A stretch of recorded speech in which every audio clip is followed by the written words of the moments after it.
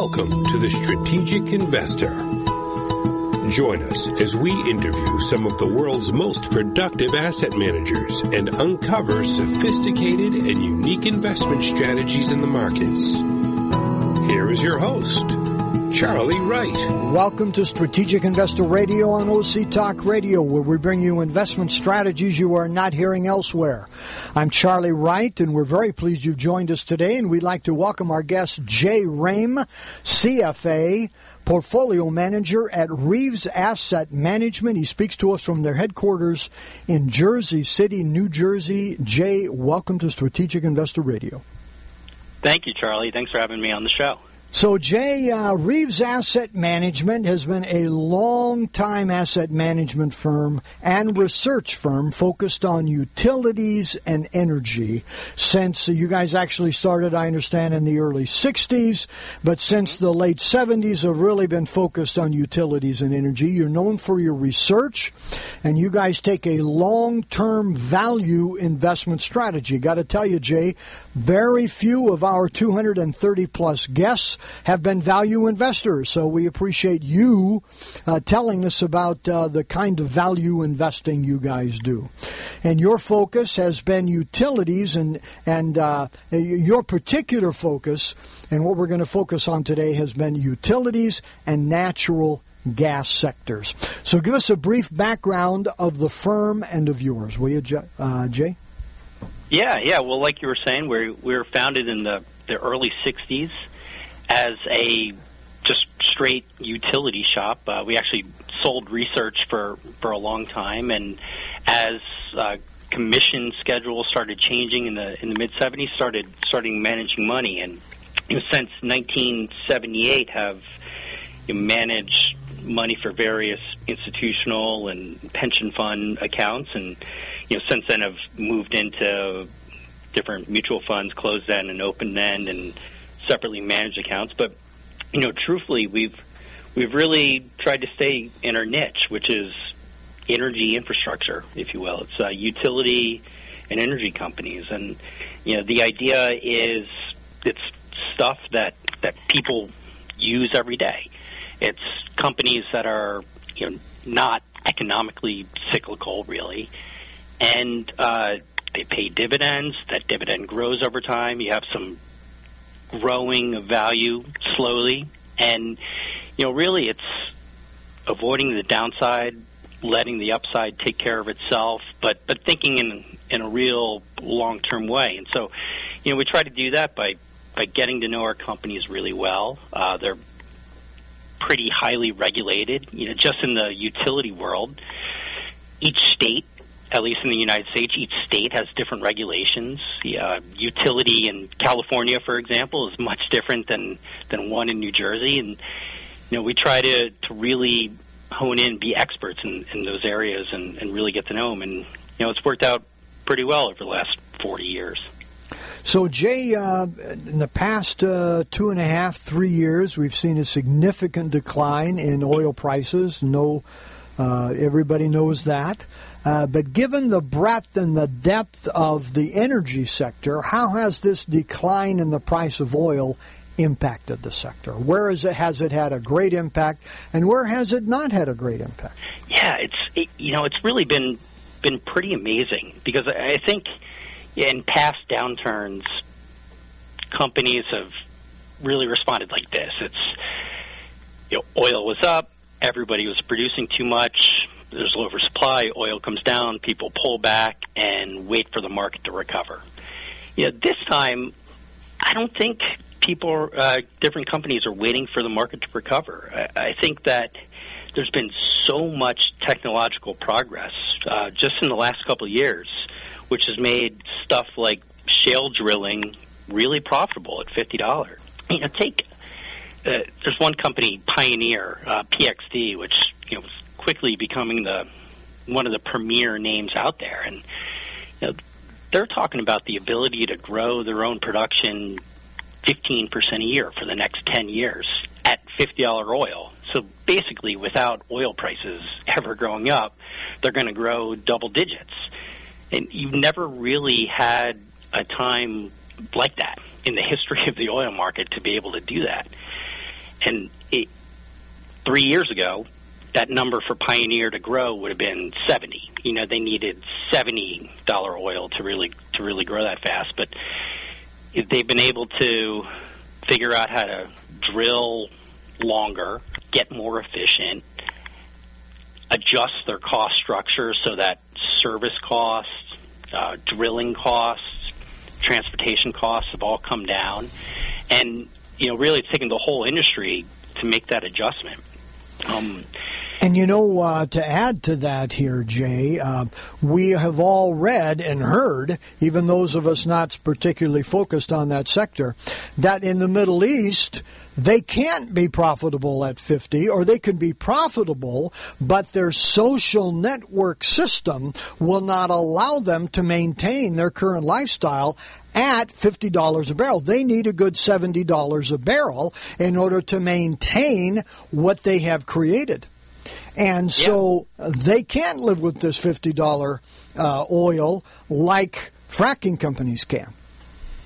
Yeah, and so they're playing by the old playbook, which was cut production and have the market respond, except this time the market's not responding like they'd like it to. Right.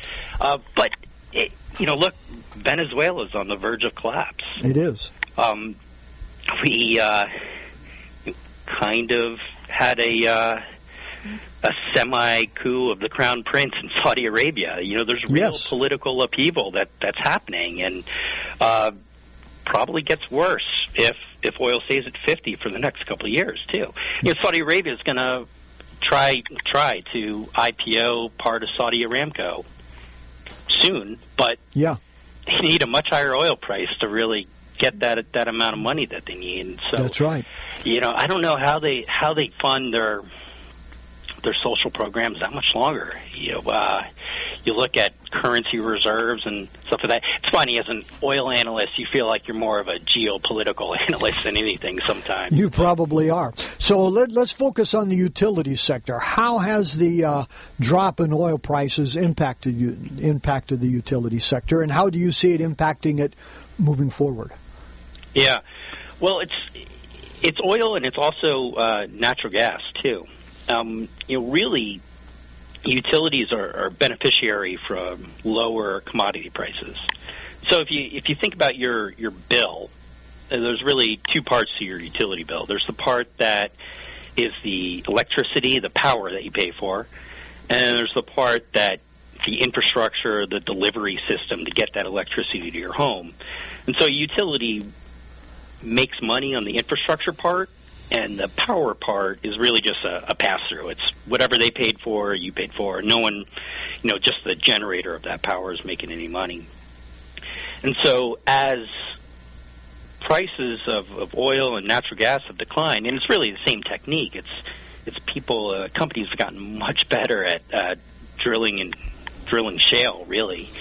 As that's gotten much more efficient and much cheaper, it's really enabled utilities to spend a lot more on that infrastructure side and grow that infrastructure side without really having much of an impact on customer bills. I think most, at least there's a lot of utility companies where bills haven't risen in 10 years. That's because 10 years ago, if you remember, we had all those hurricanes. Most of our natural gas production was in the Gulf of Mexico. Every hurricane that ripped through would shut production for a couple weeks, and you'd have huge price spikes. After Katrina hit, natural gas was $14 or $15. Today it's $3, and that's only because we've had declines in production that have brought it up from $2, really. So it's that decline in natural gas that really the corresponding decline in power prices, as well as more wind and solar, which the marginal cost of that is zero, right? It's either windy and sunny or it's not. That's really given utilities the ability to grow that infrastructure side. So it's been a real boon for them for sure. Well, that's good to hear. So if we were to talk about the market conditions that are favorable and then those unfavorable for utilities and infrastructure, what would we say are market conditions that are unfavorable? Yeah. Well, first, the flip side, obviously, commodity prices going back up, having that power component be higher. But, I think also interest rates. There's no doubt that people come in and they buy utilities and infrastructure stocks, MLPs and stuff like that for yield. And when the 10-year goes from 1.8 to 2.5 like it did just after the election, people head to the exits. Whether or not that actually affects the profitability, it just means that the dividend is more or less competitive against rates. And so it's really that quick increase in interest rates is the thing that is the biggest worry for the sector. Okay, what we all saw, because this is such a capital-intensive industry, that when the price of oil dropped, so many companies in the energy field, in the oil industry, especially exploration, etc., they started to have real problems immediately. And people said, well, that's because they're so capital intensive, they have high debt. Okay, yeah. And so because they have high debt, they've gone out and borrowed all this money and they've got to pay it back. And now the price of oil has dropped literally in half and they're not creating the cash flow for that. Well, if interest rates are higher, you can have the same price of oil, but that debt can be just as high because those interest rates are higher. Right. Yeah, it works exactly the same. And, I draw a bit of a distinction between energy companies like that, which I think, looking back, were clearly over-levered. Everybody was buying shale properties and spending way too much money, and got caught when prices declined. But I make a distinction between that and utility debt, which the interest expense is passed through to customers. And so if rates spike up, it just means higher bills for customers. That hurts and probably limits growth opportunities for utilities because you never really want to have bills increasing that much, but it doesn't make you insolvent. Right. But it certainly does hurt the growth prospects for sure. Yeah. So we need to take a short break here, Jay. We'll be right back. Again, we're talking with Jay Rame, CFA, Portfolio Manager at Reeves Asset Management, focused on utility and natural gas sector investing. You're listening to Strategic Investor Radio on OC Talk Radio, and we'll be right back.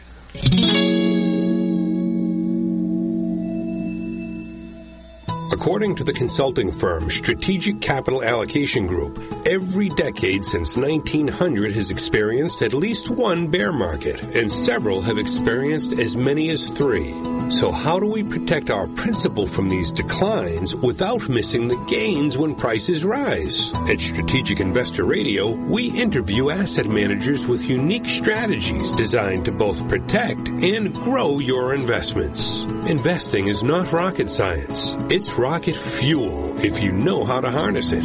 For podcasts of our interviews, please visit us at strategicinvestorradio.com.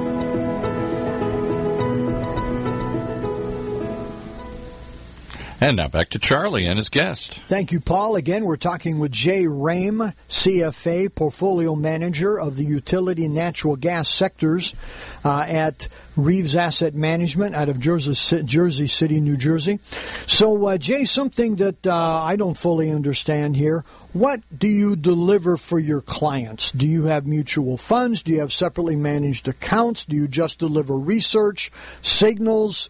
What do you do for your clients?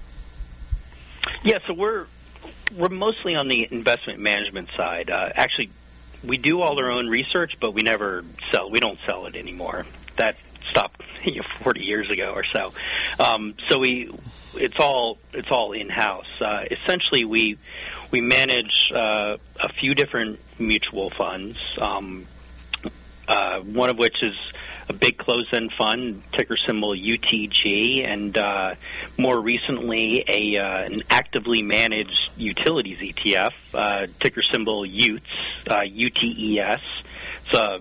We're we're big My Cousin Vinny fans, and so we went with Utes. But as well, we have several relationships with different wirehouses and RIAs, and manage some separately managed accounts, different pension funds and endowments and stuff like that. Okay, and you guys are really focused on the energy utility sector, those things right there, correct? Right. And so, the idea is really it's, from drilling of energy to burning it, producing it, to delivering it to the customer. So kind of that whole value chain along the way.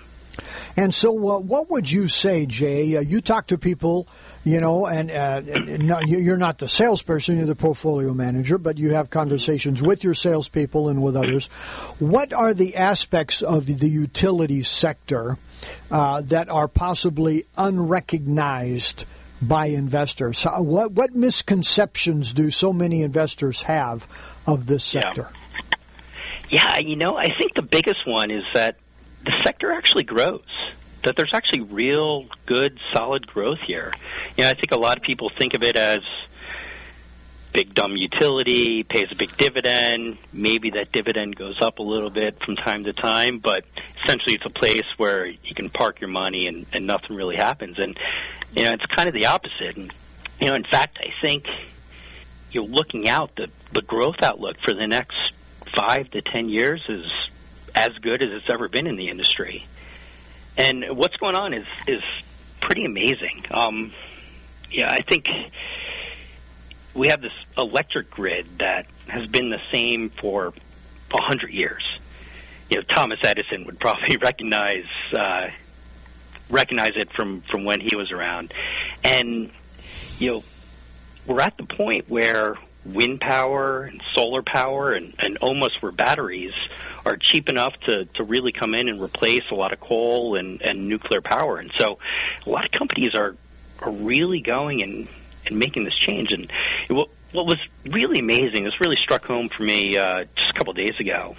So American Electric Power is one of the biggest coal users in the country.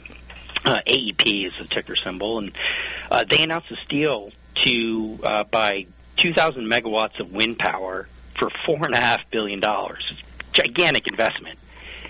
And they had a conference call the next day, and what they said was, we're going to do this.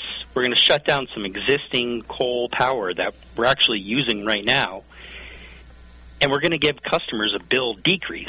They're actually going to save $700 million over the life of this contract. And you're just like, wow, wind is so, and part of that's tax credit, sure, but wind's gotten so much cheaper just over the last few years that you can replace an existing plant and build something entirely new, and customers still benefit. And obviously, the utility benefits. The utility gets a regulated return on the amount of money they invest. But it's really rare that you can find some kind of win-win opportunity like that. Win-win-win, I guess, if you think about reducing carbon emissions and making the grid greener, but the ability for the utility to grow earnings and also give customers bill savings is pretty remarkable. And so, it feels like we're at that tipping point where the whole industry is really about to change. So it's so it's just this, billions and billions of dollars that could be spent over the next 10, 15 years of different companies looking at opportunities like this. So do you see green energy as a competitor or as an enhancer for the returns and opportunities of these utilities? It's actually both, and certainly an enhancer for American Electric Power. It's an enhancer for most companies, but what's interesting is that changing the grid is long term. It's going to take 15, 20, probably more like 40 years, right? Long-term planning has been a real deficiency of the utility industry for a long time. It's always a political thing. Some states have commissioners that are actually elected. Most have commissioners that are, this is state regulator state regulators, but most have governors that appoint them. But essentially, energy policy can change whenever the next election is. Yeah. But you can't. Take California. California wants to get to 50% renewable power by 2030. You're getting there without some kind of long-term plan. I mean, really need to start the infrastructure spending, all the building and everything now to accommodate that. You need to start doing that now. And without long-term planning, it can go badly. And so, I think it'll be like everything else. There'll be some utilities, some states that are real winners in it, some that resist, and it doesn't work out. And hopefully that's where we can rely on our experience and see how draw on some of that. I mean, I think it's kind of similar to when the United States went through its nuclear build out in the late 70s, early 80s, and some were fine, but some of the plants didn't work as well as they wanted to. A lot of they had a lot of cost overruns. A couple companies got closer to bankruptcy than they'd like to be. It was kind of a disaster, and hopefully lessons were learned, but it was a long time ago. So, Jay, a question we like to ask all of our guests: what keeps you awake at night? Actually, recently I have a 4-month-old son, so him. Mostly. Well, we can certainly understand that. But no, the real answer is, it's really that change I was talking about. It's utilities don't change, and there's going to be more industry upheaval in the next 15 years than there's been over the last 100 combined. There's certainly going to be winners and losers. We talked about California, I think, has the right long-term vision to do well. Florida's doing really well. But a state like New York, they also want to get to 50% renewable. But there's no real plan. They want to build a gigantic offshore wind facility when I'm not real sure how effective offshore wind is, or how much it's going to cost, or anything like that. And so it's, I'm not really sure if the policy is right. And so getting the policy right is a real worry for me. And then on the energy side, it's, we've had this amazing technological progress over the last couple of years. Certainly it's not going to stop right now. There's going to be other areas of the world that can produce oil cheaper and better, and maybe it's other areas of the United States. Maybe the Permian continues to get better. It's and how that all plays out in a geopolitical world, and it's tough. It's really kind of big, unknowable questions, but that kind of long-term stuff keeps me out. Yeah, well, and anybody could see why. The whole energy field, as you say, in many ways is in disruption right now, and nobody knows really where it's going to go. And again, when the more you have politics involved, let's face it, the more uncertain things become. And yours is not just national politics, but it's state as well, etc. Yeah.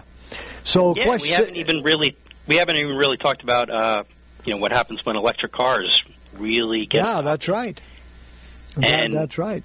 Several disruptors here that can really wreak havoc or create great opportunities, or both. And so we'll see. So the second question I'd like to ask all of our guests: what book on investing would you recommend for our listeners? It's not a book; it's books. But I really love the Market Wizards books that Jack Schwager did. Just interviews with a whole lot of different successful traders and portfolio managers, investors. But for me, it's I operate in one area of the world, and it's easy to get narrowed and focused in there. So I really try to learn as much about other trading styles, other investment opportunities, as again, really just to broaden. And I think those were some of the best. You can't do any better than learning directly from someone who's been successful, and I think that's what those books let you do. Jay, you're in good company. We've had several people, the 230 or so times we've asked that question, who have recommended Jack Schwager books. And, really? All right. Oh, yeah. So very popular, and people recognize their value, no question about it. So provide your website and contact information for those who would like to know more here, Jay. Sure, yeah. Our website is ReavesAssetManagement.com. And that's spell Reaves for us. Yeah, it's REAVES, assetmanagement.com. Okay. And there's a contact button on there. But you could also reach out to me on email. My email address is just the letter J, Rhame, RHAME, at WHReaves.com. It's WHREAVES.com. Okay, and final words for our listeners here, Jay. Yeah, I think that simplicity is a really underrated strategy. I think I don't mean to do a commercial for ourselves, but we're really a testament to that. It's, we've done one thing for 40 years, and it's just by trying to not lose that much money, letting the upside take care of itself, investing in companies that make stuff that people use every day, and that's been really good. So it's, just keep things simple and keep things long-term, and good things happen. Jay, thank you very much. We really appreciate that, and we offer our best wishes to you and Reaves Asset Management in a most challenging, dynamic, ever-changing, currently low-priced financial arena here. Thank you very much for joining us today.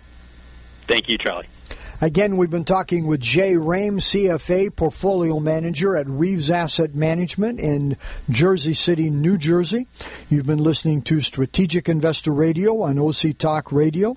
We'd love to have you contact us at info@strategicinvestorradio.com and go to our website to hear podcasts of all of our interviews and shows, strategicinvestorradio.com. On behalf of all of us here at Strategic Investor Radio and OC Talk Radio, I'm Charlie Wright, and we'd like to wish you an enjoyable week and productive investing.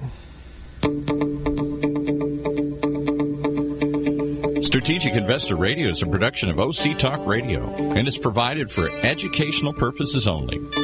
Content of this program and the views of the guests should not be considered as recommendations by OC Talk Radio or investment advice from the host Charlie Wright or any other entity attached to this production. Investors should always consult qualified financial, investment, tax, or legal professionals prior to investing.